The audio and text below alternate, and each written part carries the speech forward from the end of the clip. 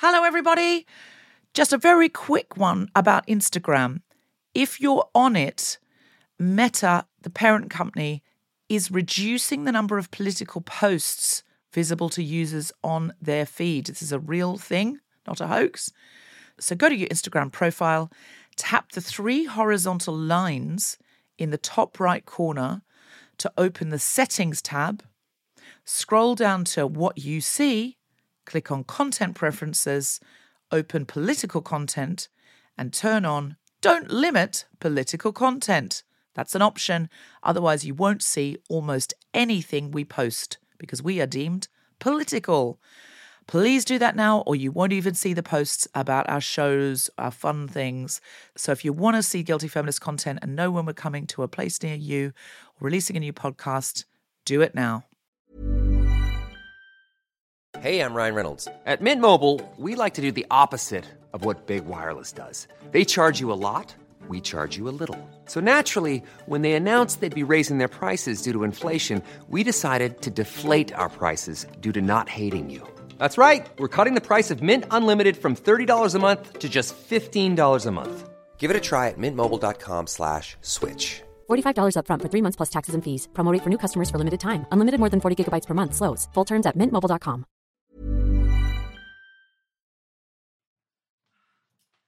Hello. Morning. Thank you. You okay? Hello, I'm so sorry.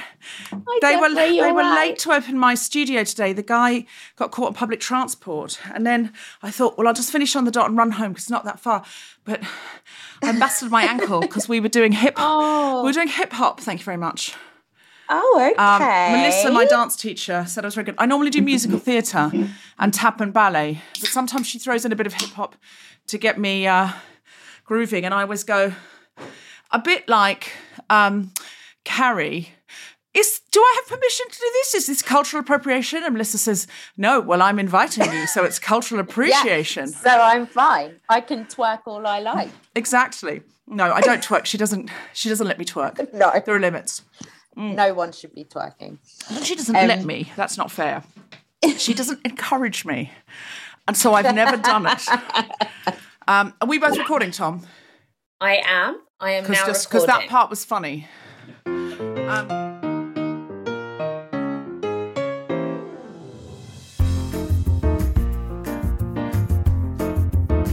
The Spontaneity Shop presents the Guilty Feminist Watchers, and just like that, the Sex and the City Reheal with me, Deborah Francis White, and my special guest, Naomi Evans.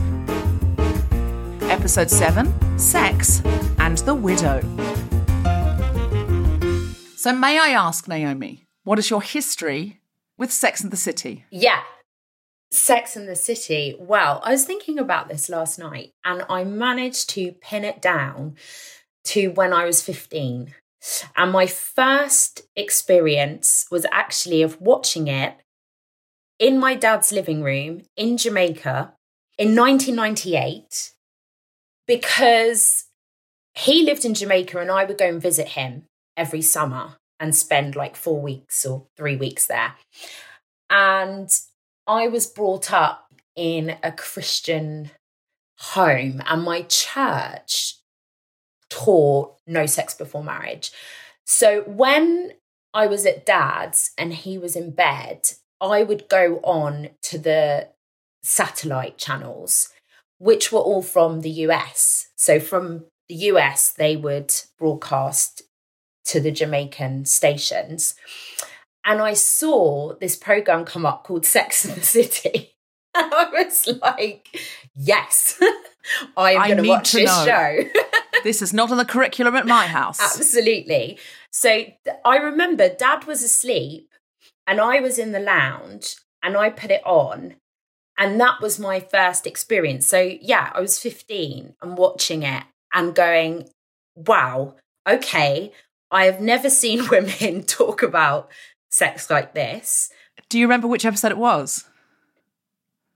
No, I don't remember. I just Any remember flashes, being... because I'll be able to tell you. I just remember being enamoured by them sitting in these cocktail bars, in the cocktail bar, the four of them together with the Cosmos and chatting and just thinking, I've never seen anything like this before. Plus, I loved fashion, always have loved fashion and style. So seeing Carrie particularly, I was just mesmerised. Absolutely mesmerised by it. And amazing. even the credits, you know, with the tutu. I was just like, whoa, what is this? And are you someone that then later, when you were grown up and allowed to watch all the telly you liked, then knows the show very well? Have you watched the episodes a few times? Are you someone who's picked a mixed? How's your relationship with it? Yeah, so I've done like the box sets and watched all of them. I've never gone back and rewatched them. I've just, you know, watched the whole thing once through.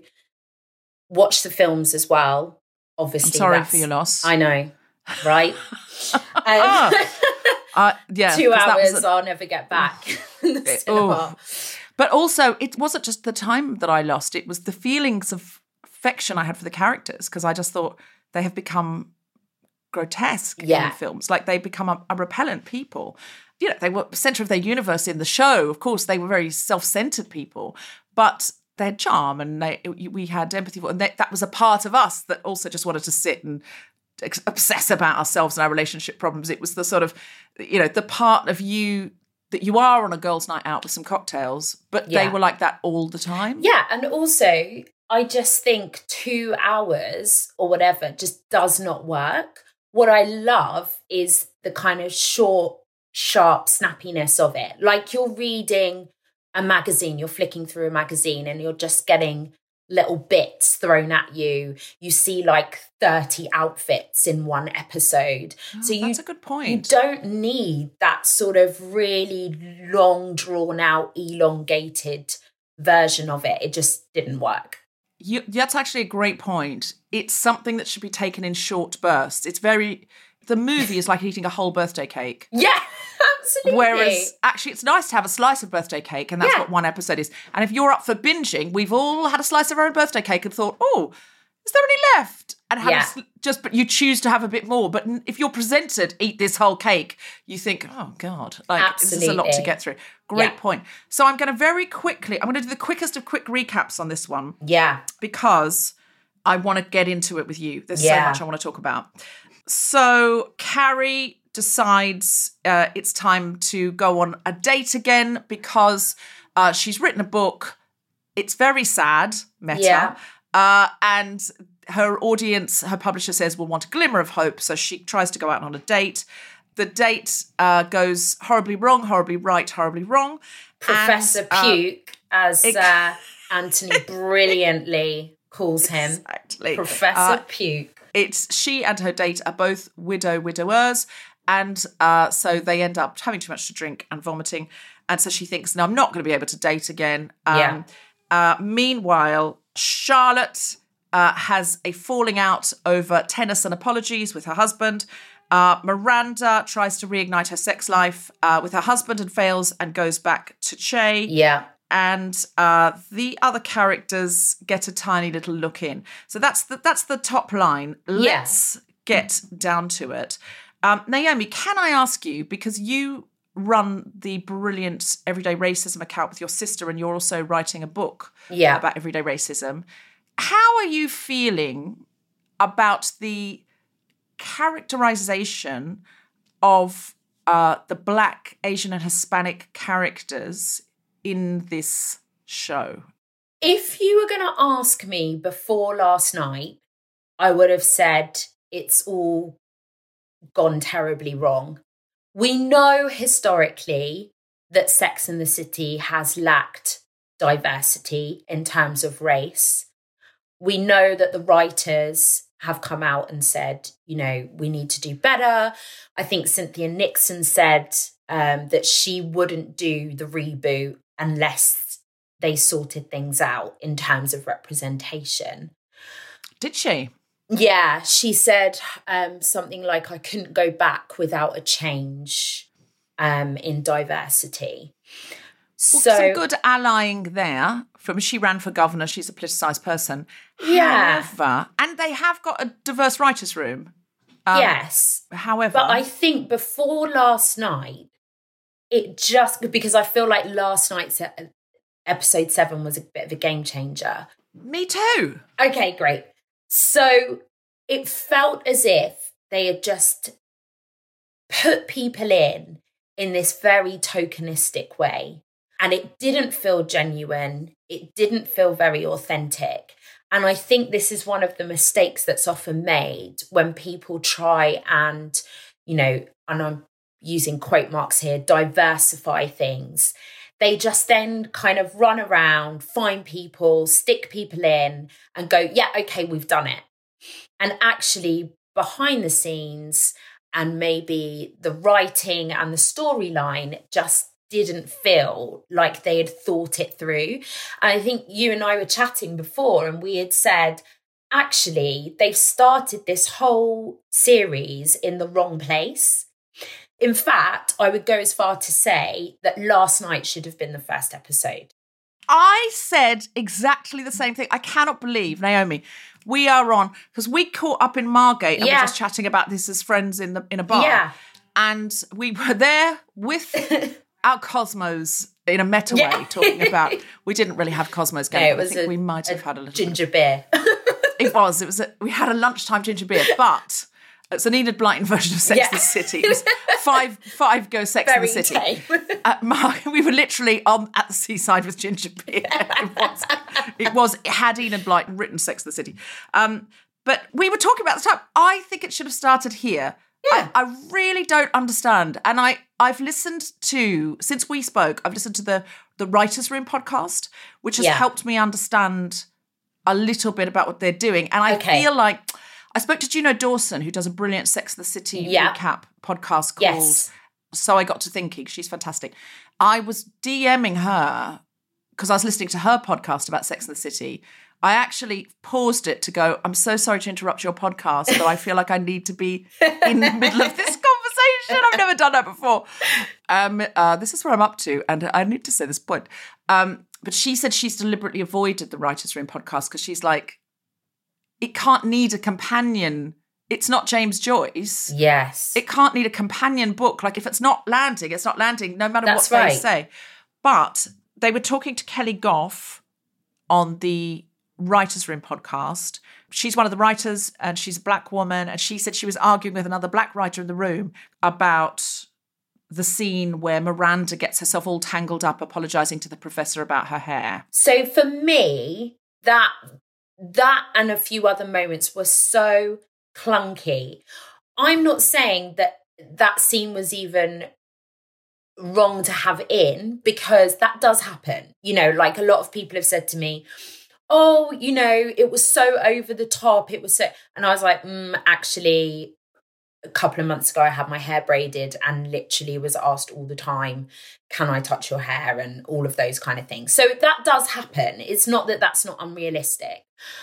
But it did feel like that episode particularly, they were just signposting everything that they had kind of learned and read perhaps, and just putting it all into one moment and making it like illuminating it, almost like they were trying to teach everybody a lesson.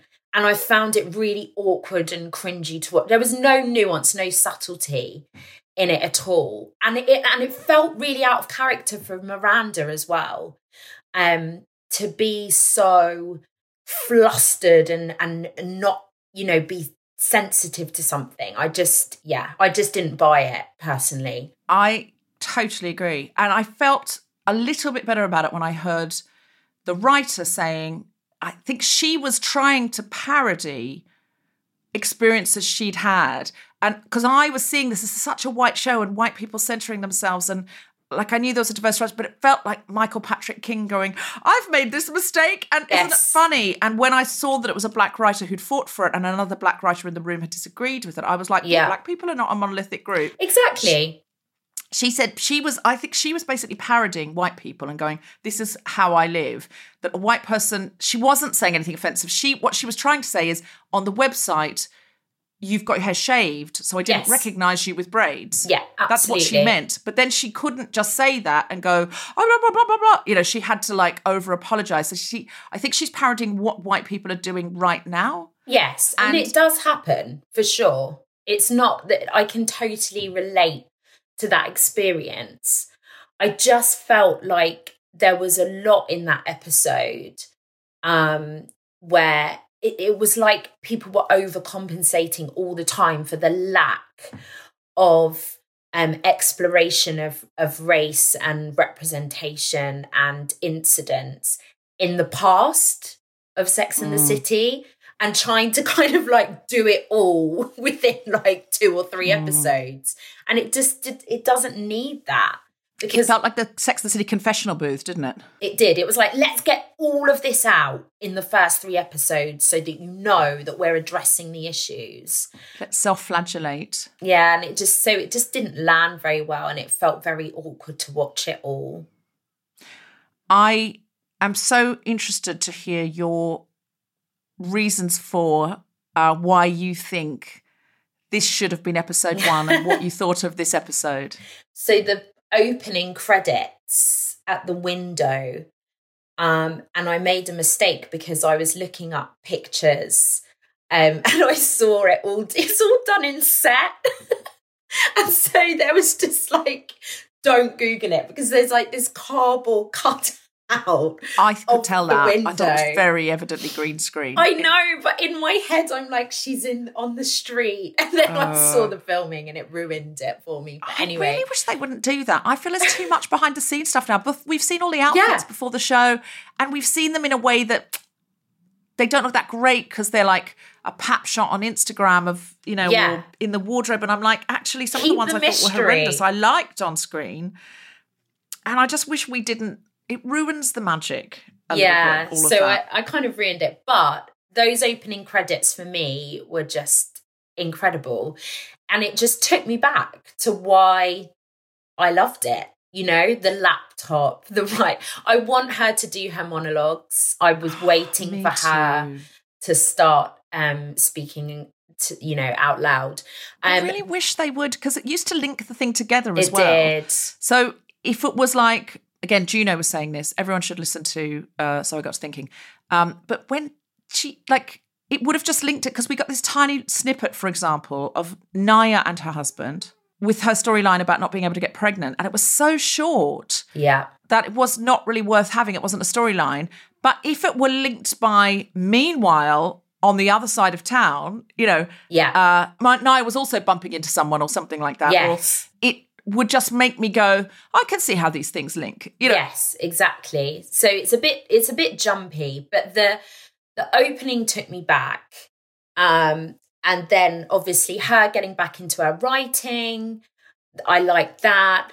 And then I think one of the iconic moments for me was when she went on her date and she was wearing the blue dress, the one-shouldered Diana dress, I think it's called.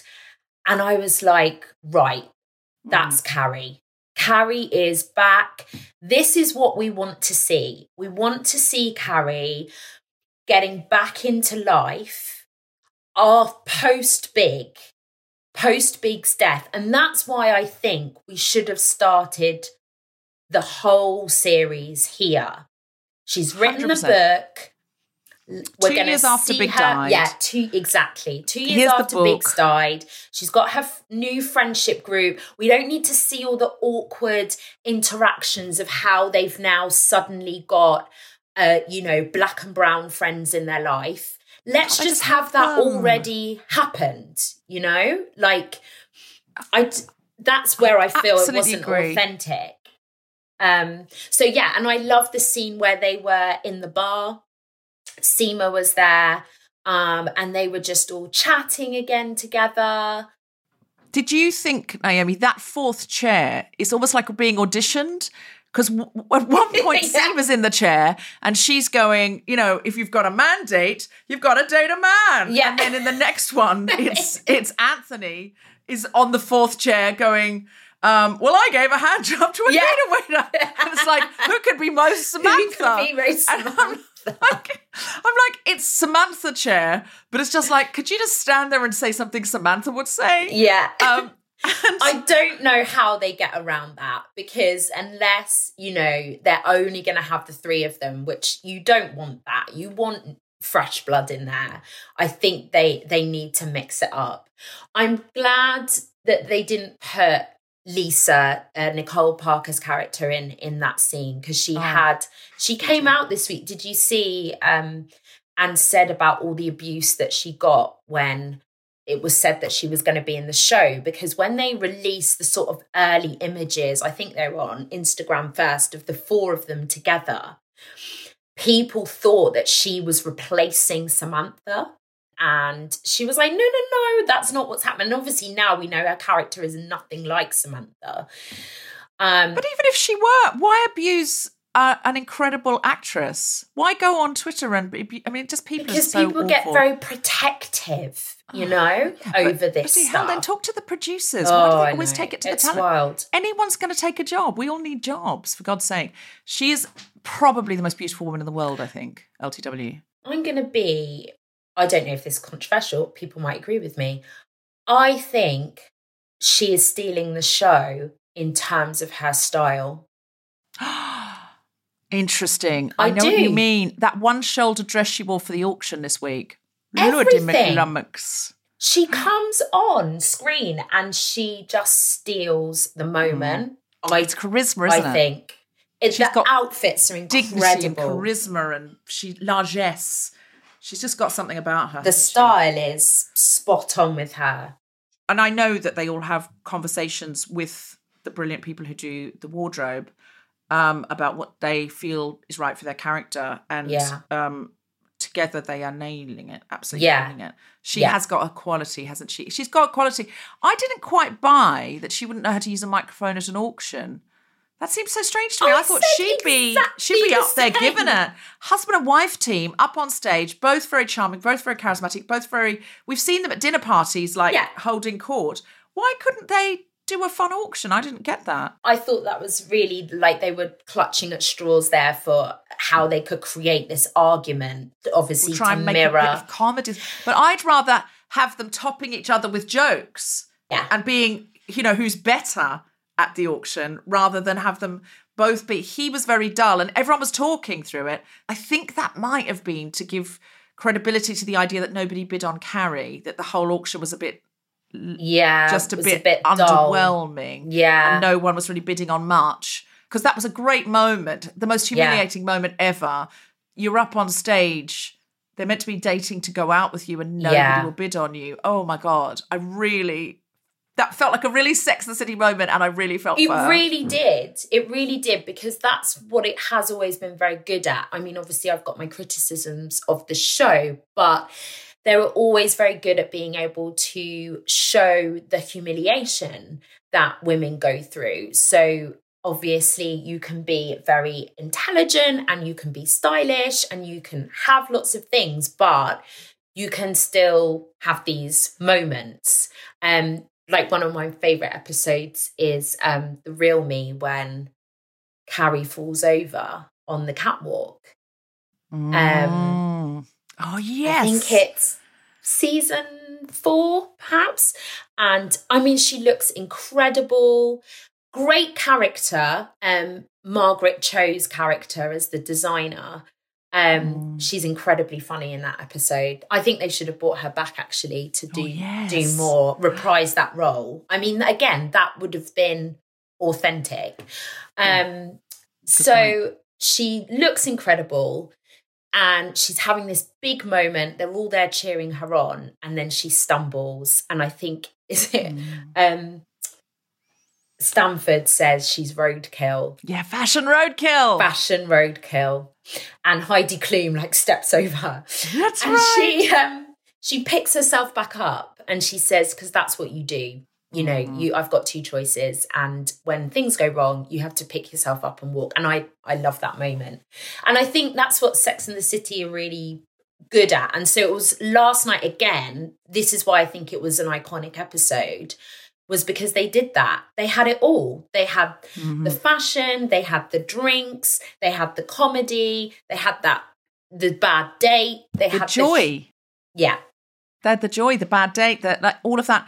Can I posit something to you, Naomi? I think what they've done here is this.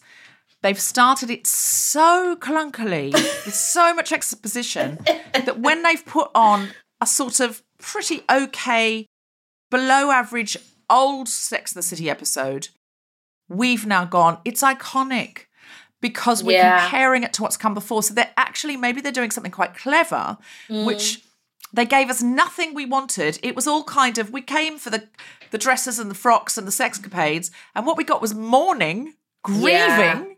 Yeah. And just general, like, really, like, we're old now, we're having hip operations sort of stuff, where I'm going, why? Why is this it? This is not women in their 50s that I know. I don't know women in their 50s, I mean, who were just sort of, like, going on clunky podcasts. And, like, I was just like, this is just nothing that I know. Yeah. And, like, making black women school them in, racism and stuff. This is just, what is this? Yeah. And now we've had some fun dates. We've had some cocktails. We've had some wisecracks from Anthony. Now we're like, oh, this is iconic. Yeah. And I think it's actually, they've done themselves a favour to get a second season, because if they save themselves in the last couple of episodes, people go, oh, now we want to see Carrie Day. We're finally there. Don't take this away. Yes. Yeah. And I think they've set it up well for being able to do another season after this. Although I would argue that whatever they did would have drawn attention. Everybody, it was a bit like when the Adele album came out. You just could not move for people talking about it, anticipating it. So I think whatever they would have put out would have done well. Yeah, done well and had criticism. I mean, people it's were true. We all very were going to watch excited. it. Yeah. Oh, 100%. Absolutely. We're all watching it. Even every week where we go, but this isn't Sex and the City. I'll give it another go. Yeah, exactly. And the first night I text some of my school friends, because we used to watch it together, and I said, this is awful. And they were like, yeah, are you going to keep watching? And I was like, well, yeah. Of course. I think they might have done themselves a strange old favour, because we've gone, yeah, this is what we wanted. Can we have some more episodes now, please? Yeah. Because they're nearly at the end of the season. Yeah. And so now we're like, oh, yeah, this is what we wanted. But I genuinely agree with you. I just don't know why they didn't start with 2 years on. She visits Big's grave, or she scatters his ashes. Yeah. She's ready to move on, and we see her go out on her first date. Miranda and Steve are co-parenting. She's dating women and non-binary people. I don't know why they didn't do it. But anyway, they didn't. We are where we are. Can I ask you about some moments? If you were single, Naomi, and we were friends, and I'd said to you, at some point you'll be ready to date, and you'd be like, I'm really not yet, and I'm not even talking about that now, I'm grieving. And then you said, I've got to go out on a date because I'm writing this thing and, I need it to be authentic. And I went, funnily enough, last winter, I put you on a bunch of dating apps. You've already been out there. People are swiping on you, and other people think you are, because you've got a public profile, Naomi. People know you as the everyday racism person, and they already think you've been dating since winter because you're on a bunch of apps. What would your response be, and what would that do to our friendship, can I ask? Yeah. When Seema said that, I was like, no. I would not be impressed. I would not be happy about that. Obviously, her intention was, to do something. However, as we know, we've learned from the internet, intention is not as the same as impact. Exactly. So I'm like, Carrie's response to that, like, that is almost like sort of identity theft. Yeah. You cannot put someone else on a dating app. Absolutely. If you've said to your friend, right, we're doing it now, I'm taking your phone, and they're there and they're laughing along and going, oh, don't, oh, God, I don't. Like, right, we're taking which picture do you like? And you're sort of being cajoled. Yeah. But they're aware of it. Yeah. Or if you say, different. I'm going to put you on some apps and I'm going to see how you go, and you're not going to get to look until and they go, fine, whatever, shut up. That's one thing. If someone put you on without your permission, I think that friendship is actually over. Yeah. And also, Carrie wasn't afraid to confront her you know, in the episode where she accidentally broke broke the picture. Yeah, she broke the picture. And that felt quite awkward. So it is surprising that she was just like, yeah, okay. I think in a way it was more just to move the story on. So we quickly need to find you a date, but we haven't got time to sit here and do your Tinder profile. So we're just going to quickly move this storyline on. It was, and I think it was, again, that Samantha role of, I'm in PR. Yes. I will PR you. I'll take control. I'm going to make you a fabulous profile, but you could have done it this way. Okay, you've been saying this to me for a week now. So, because she says, isn't there someone that can just do this for you? Yeah. And, right, you said this to me last night and it's on the phone and it's already done. Yeah. Do you know what I mean? Just cut fine. to the scene where she was on the bed and she messaged Peter, or she swiped for Peter. They wanted to do the I'm an estate agent thing. Yeah. And so I've listed you like a house, because that is a classic Sex and the City metaphor, isn't it? Yeah. It's obviously it's objectifying, but the joke is, because I could see Sam saying, I'll PR your love life. Yes. I've done it for your books. So I got the joke. It just felt very creepy. She's a brand new friend as well. If that was Charlotte, okay, I've done it for you. I'm like, okay, all right. I've known you since I was 12. Yeah. You know me well enough to know that I'm not going to be angry about this. It was a brand new friend. She's her estate agent. Yeah, the estate absolutely. agent showed you 4 houses. Then you agreed to go for a drink with her. And that's why I've made you an internet broker. Yeah. That's why it would have been better for them to have these more established relationships. Yes. In the first place. My best friend, one of my best friends from, yada, yada, is, I just know this estate. I'll ask Seema. She's There's great been a big gap. We could have made friends in the last 5 years. So, yeah. It's unbelievable. Speaking of time lapses, I also loved, and it really reminded me of the autumn leaf falling when Big leaves town and it's the seasons change. And we started with the autumn leaves and then, we're sitting and watching her in the wind. Then there's the snow and then the song is all about spring and we see the snow melt. Lovely. Yeah. Then Miranda says, I sent Shay a text 3 months ago and I'm like, what? We've just watched the seasons pass. What are you talking about 3 months ago? Just like, doesn't matter. I know. They just thought like it's too long to say 6 months or a year. They're just like, 3 I know. months. It was so strange. And also just the whole thing about, oh, they didn't DM me. Well, you can see when someone's seen your message, like all of those things. I just felt like that was a bit clunky. Yes, that's true. You can see. Because I think it was like they're on Instagram, aren't they? Yeah. And they have a big following. And of course, people miss messages. But when it says seen when someone's seen your message. So just WhatsApp them. I would have called this left me on red. And I would have had some kind of, but it would have been RED and it would have been some kind of red gown or something at the auction would have been something red. I don't know. I haven't thought it through clearly. That's not a great pitch. Michael Patrick King, if you're listening, and I'm sure you are, the pitch would be better than that in the room. We're ready for you. Because that's a modern problem. It is. It is. Although I just feel like if somebody doesn't DM you, you just WhatsApp them. I don't know, if you've had hooked up with somebody maybe. And you say, would you like to hang out again? I can see Miranda's fear. Yeah, fair enough. As somebody who, it is true, you do, if it was you and me. Yeah. And I said, oh, I'm going to be in Margate next week. Are you around? And you didn't, I'd just say, oh, did you see my message? Yeah, that's true. But if we'd hooked up last time I was in Margate and then you left me on red, I'd be like, oh. Yeah, hookup's different. Naomi's regretting this. Yeah, yeah. They didn't enjoy that. She's going to cross the boulevard in Margate to avoid me. No more ginger beer for me. Ginger beer's out. Ginger beer, by the way, is very much an innuendo between us. Yes. It's not. It is now, though.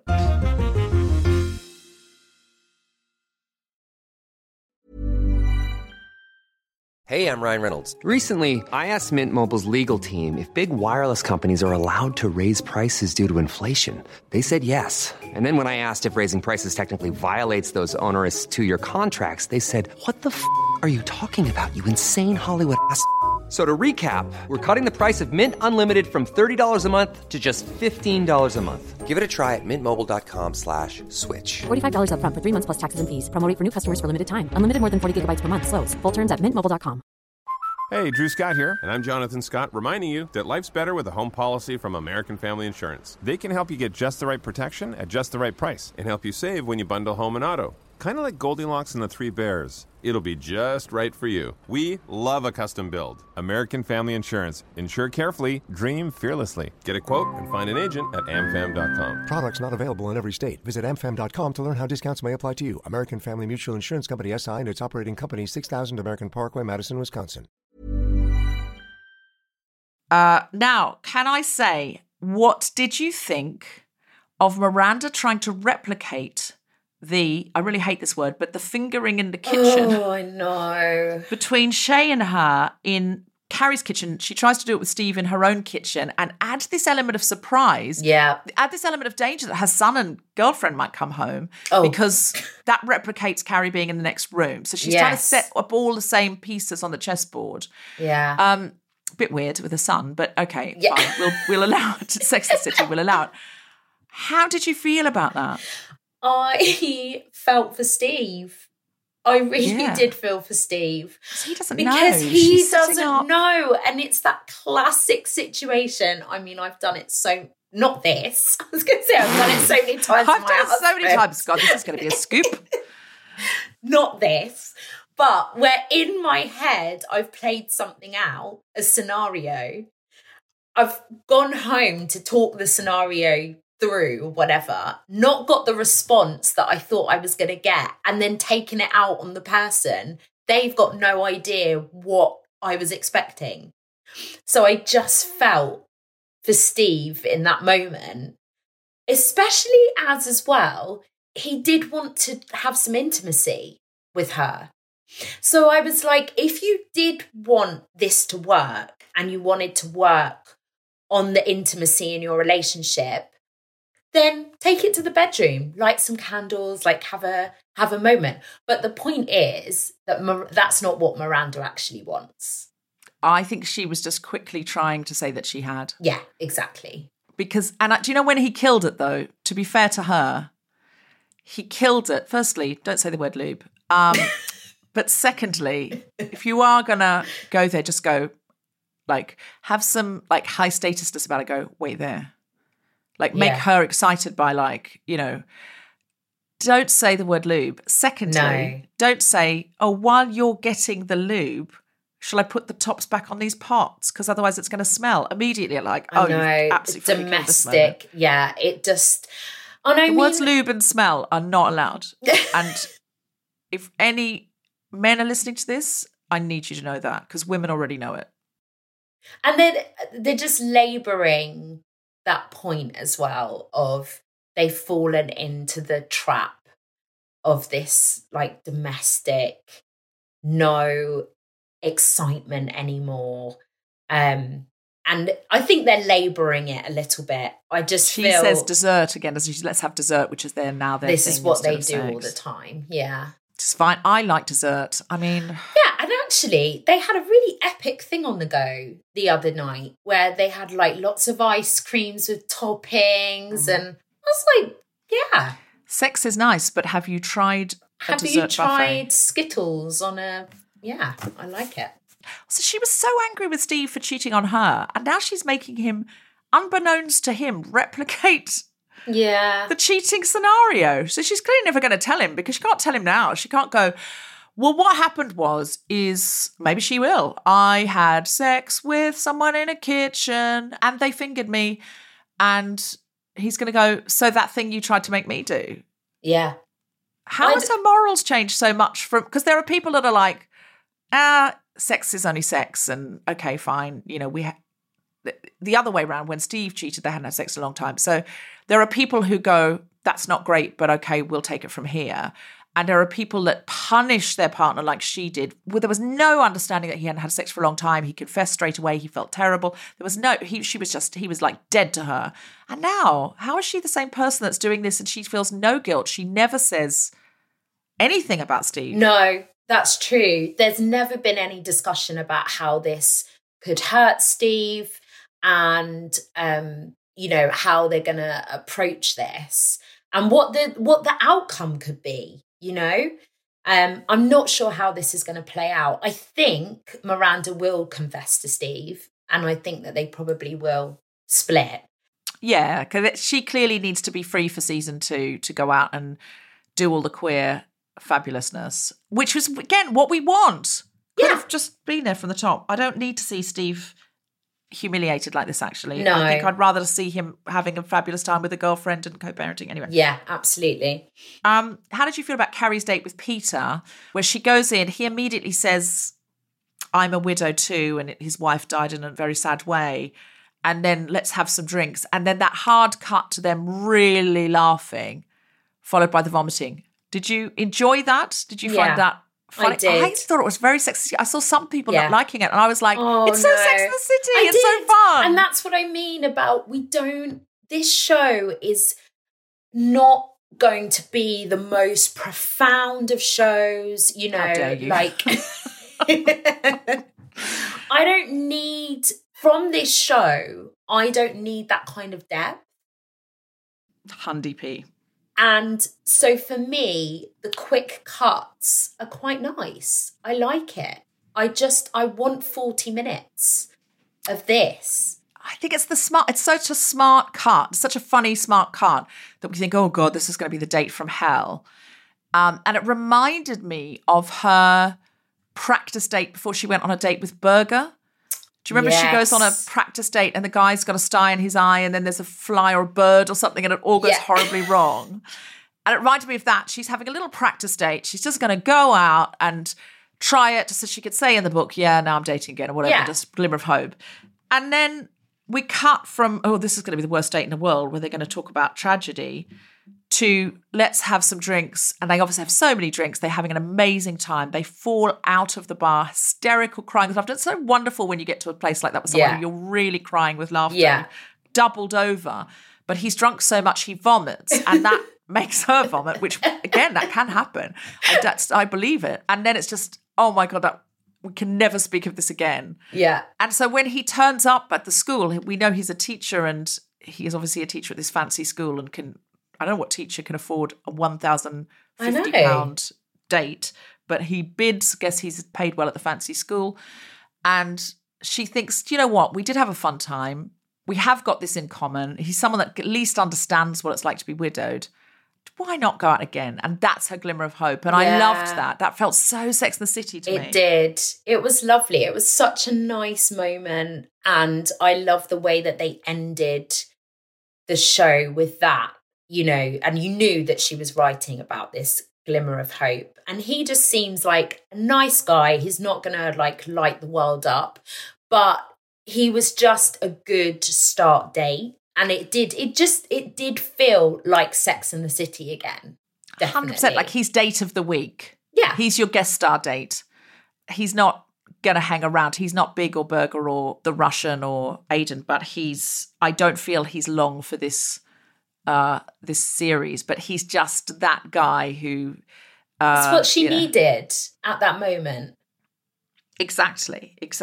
And I mean, I've always find that trope of, I'm not going to be able to write the book now because the date didn't go well. I find out like, you're a writer, make it up. Like, it's like 10 Ways to Lose a Guy, that film? Yeah.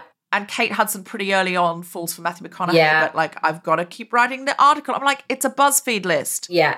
Bang it out in half an hour, make it up, tell the guy, I really like you, and go out with him. She's no one's going to fact check it. Oh my God. Like, now I have to keep behaving in the most erratic way. Like, I have a personality disorder, and every time I'm a different person, so that I can write this crappy article for this women's magazine. I'm like, nobody would do that. And it felt a bit like that. Oh, well, now my book will never come out because I can't say I've got a glimmer of hope. I'm like, no, you went on a date. Yeah, just write. It's fine. I've joined the apps, like, poetical way of saying that. Well, make up a great date. You're a writer, for God's sake. But yeah, I loved that moment where she's being auctioned off, just the absolute worst thing that could possibly happen to you. I loved those sort of comic moments, like somebody looking like they were bidding and then going, no, we've got a spillover here. I know. Her having to bid on herself. Oh, my God. You seeing Charlotte and Anthony in the audience just looking mortified for her. Why were they not bidding? Just bid on your friend, for God's sake. You're all Charlotte so rich. did. Charlotte was like, $700. And it was... Eventually. What was Harry doing? Harry, you've hardly got any lines. Get in there. Speaking of Harry... what did you think of Harry and Charlotte's tennis/apology/mansplaining storyline? I found that very odd. That, to me, didn't really fit anywhere. I thought that maybe they were using it to... They're doing this thing where they're comparing all the time Lisa and her husband and Charlotte and Harry. And that's irritating me a little bit. One of the worst lines that I've heard from previous episodes was when Anthony said at the concert... Can I guess? Black Charlotte. Yeah. Yes. Yeah. Is that it? Yes. Yeah. And I was just like, I don't know why you're doing this. We don't need to have like a replica of Charlotte. Lisa is a woman in her own right, and she's fabulous. So just let her be her. So this comparison thing between them, I'm not really sure where that's going. It felt like it came... I just don't know what they're doing with Charlotte and Harry here. I like the storyline of them navigating rock, their kind of understanding and how they're going to move through this as parents. I wish that they would do a bit more on Lily. I think there's a whole story there that they're ignoring, this whole thing about, well, we want to diversify. Well, actually, you've got Lily there, who Charlotte adopted from China. She's part of this story, and you've not really developed anything there. Lily's barely had a line. The only line was Lily saying, and I don't know how you feel about this, but I know how I feel about it. Lily says to her mother, you rescued me. And then Charlotte says, no, you rescued me. Yeah. Listen, maybe some adopted child has said that somewhere, but speaking of how keen they are to bang the "We're not white saviors" drum or "Don't be a white savior" drum, I was like, oh my God. And also, I think they're playing into this real model minority myth with Lily. She's like the perfect student, the piano protege, all of this kind of stuff's going on. And I think actually that would be looking at Lily and Rock, I'd like to see a little bit more of them rather than this thing of like, oh, we're now comparing Charlotte and Harry to Lisa and her husband. Like, I don't know. I can't really see where that's going. I always try and look for links to old episodes, to old sex. What are they shadowing or what are they evoking or whatever? I'm sure half the time they're not doing that. I'm just seeing it. Because I've started to realize I could do it with friends. I was saying to someone the other day, because the beeping of the dishwasher last week reminded me of Phoebe and the beeping all night. Yeah. So I was like, I could actually equate this to Friends, because remember Chandler and Monica play tennis and get very competitive with the boss and his wife. They're playing mixed doubles. And I was like, I reckon I could correlate so much to Friends or so much to like Curb Your Enthusiasm or Game of Thrones. Like, we could probably do it with anything. It's like the Bible. It's like you could find anything. But it did remind me of Charlotte playing tennis with Trey. Yeah. Because that was that very grand, upstate New York waspy feel. Yeah. And Trey, when he gets angry that he's not able to perform in bed with her, and she kisses the gardener, he goes out and he's playing tennis in boxer shorts and no shirt. And she goes out and talks to him. So tennis has sort of had an evocation before of problems with her husband. And I thought, oh, I'm seeing a link. It's probably not really there. But what I did, I know exactly what you're saying and I agree with you. What I did like about it was I felt this was a little piece of slice of modernity around her just saying, women apologise all the time. We're bored of apologising. I'm not apologising to you on the tennis court. You told me to get in there and be And that one of the hazards is you might fall over. I'm not apologising to you. You're a mansplainer. And I was like, oh, this is just a slice. It felt to me like a more appropriate, lighter touch go at bringing something contemporary into Sex and the City. And that was a great line from Charlotte when she said that. Well, I apologise all day, so I'm not going to do it to you. I did really like that line. I'm not doing it over tennis. She said tennis is the one place where if I, I don't have to say sorry. Exactly. And I go there to release that stress. So if you want to play with me, and she never said sorry in the end, which I liked. Yeah, that was great. And I think that kind of more subtlety is what we needed. And you could do that with the things to do with race as well. And the things to do with, if you're looking at transphobia or homophobia, you can do that without doing the really I'm going to knock you over the head with a hammer. I mean, wouldn't that be lovely? What did you think of Naya and her husband and the I have a toddler, where they're talking about how they can't have babies because the text has accidentally read itself out on an app in the car. That's how her husband finds out she's got her period. She's not pregnant that month because Miranda's text is read out, not Miranda's fault, but the fault of technology. Yeah. She's embarrassed and then nearly hits parents with a toddler. How did you feel about that? Yeah, I thought that was a great comic moment, especially when they turn to each other and she says, they've got a toddler. Yeah, it made me laugh as well. I really like that. It felt like old school Sex and the City again. Yeah. It felt like a joke. It's like this man shouting at her, I've got a toddler, and over and over again. And of course, they don't have a toddler, and he doesn't know that's hurtful. He was angry that he feels they nearly killed his child. Fair enough. But it was that character was so Sex and the City. That guy, he's quite kind of camp and angry at the same time. And it felt very Sex and the City to me. And also the publisher feels very Sex and the City to me. Yes, the kind of stereotype, the caricature.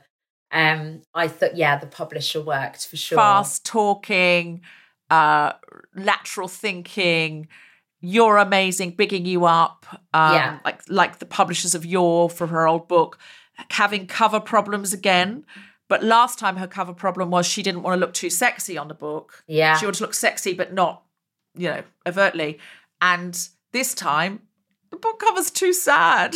Well, and she's not on it either. It's literally an image and her name, which did feel a little bit depressing. So I think the notes from the publisher were a good idea to do the glimmer of hope at the end. I actually really liked that. Can I guarantee you that is not the only note from a publisher? No. I mean, if that is your only note, notes, know you're getting a big advance. So absolute lol that was the only note. It's not the only note. It's just not. It's never going to be the only note. It's not. In a million years, it's not the only note. So that's lies. If you're writing a book, it doesn't matter who you are. That will never be the only note. No. But obviously we don't want to see all the little line notes. But you can't have her on the cover though. It's not appropriate. It's not like in her old book, the first book that we saw, she's in a jacket with no trousers, doing a coy look. What's she going to do? Stare out a window in a black dress? I know. With the rain falling. It was called a memoir though, or something. Yes. I can't remember that. And I thought, oh no, that's not a great title. I wish that she'd done a novel about it, honestly. I thought that's what it was in the beginning. No, it's not. It's a memoir. And I mean, that's what kind of rush she is. I can't be picky about that. But I do hope that in the next episode, she is right out again dating, and we're really getting back right into the heart of the comedy. Yeah, that's what we want to see. Do you have any predictions? Well, everyone's talking about Aidan. I don't want him back. He's already said in the press he's coming back. I'm so sorry. Oh, okay. Yeah, he's in an interview. He said he's back. I bet it's just a scene, though. I hope so, because if I'm for me, I know everyone talks about Big and that he was awful, and of course he was awful to Carrie. But for me, Aidan, I didn't really warm to him. He was so controlling. He was controlling, and he was boring. Yeah.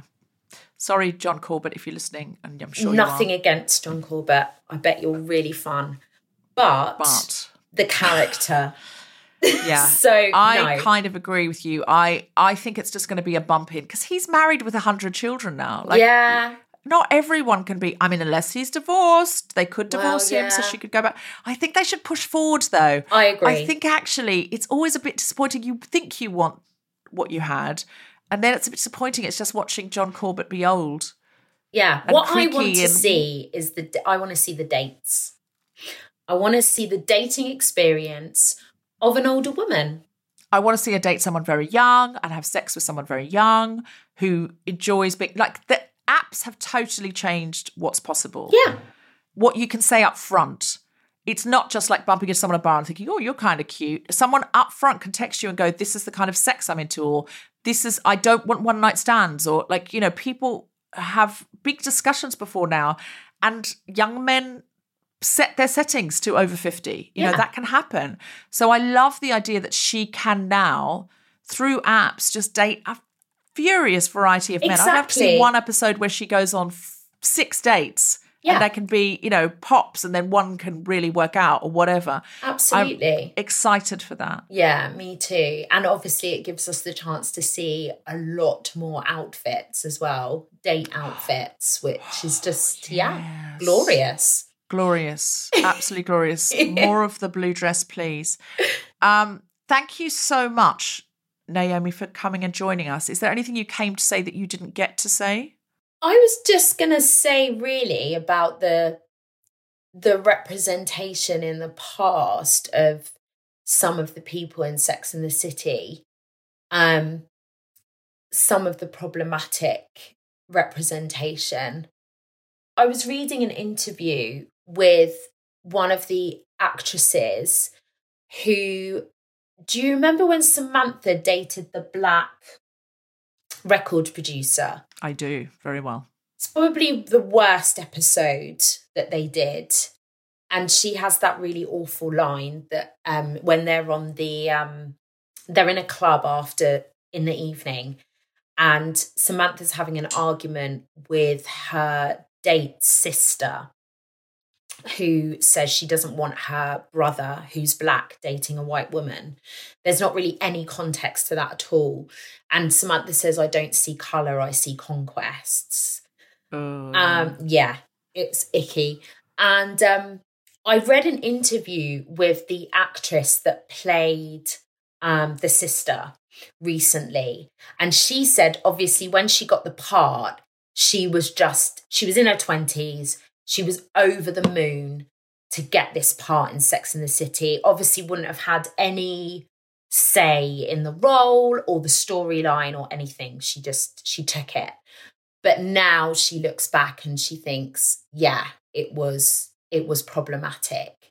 And I think we do this thing of like, when we know things now, we do better. And I agree with that. You know, like at the time, I don't know what Michael Patrick King was thinking. Now they're trying to kind of make amends for that. But I think people just don't want tokenistic representation. We want, you know, you don't just want to be there for the sake of it. You want something that is authentic. And I think that's why I was really pleased with last night's episode, because I did feel like it was much more authentic than we've seen. Yeah. Listen, I have just loved having you on. Do you have anything to plug, Naomi Evans? Oh, my goodness. Well, yes, I do. We've written a book and it's out in April. It's available for pre-order now. It's called The Mixed Race Experience. So, yeah, it's about what it's like to grow up between two worlds and have multiracial heritage. Yeah, so I'm so excited to read it. In fact, I'm excited to do a Guilty Feminist episode with you about it. I am also very excited about that. So Guilty Feminist, we will be doing an episode about it. We're looking to do a live episode with Naomi, and we will tell you more about that as it unfolds. But in the meantime, it comes to me to say thank you so much, Naomi Evans. And you can follow Naomi Evans at Everyday Racism. You have been listening to The Guilty Feminist Watchers, and Just Like That with me, Deborah Francis White, and my very special guest, Naomi Evans. The producer for The Spontaneity Shop was Tom Salinsky. The Guilty Feminist is part of the Acast Creator Network, and Just Like That is on HBO Max in the United States and Sky Comedy in the UK. Join us next time for episode 8, Bewitched, Bothered and Bewildered.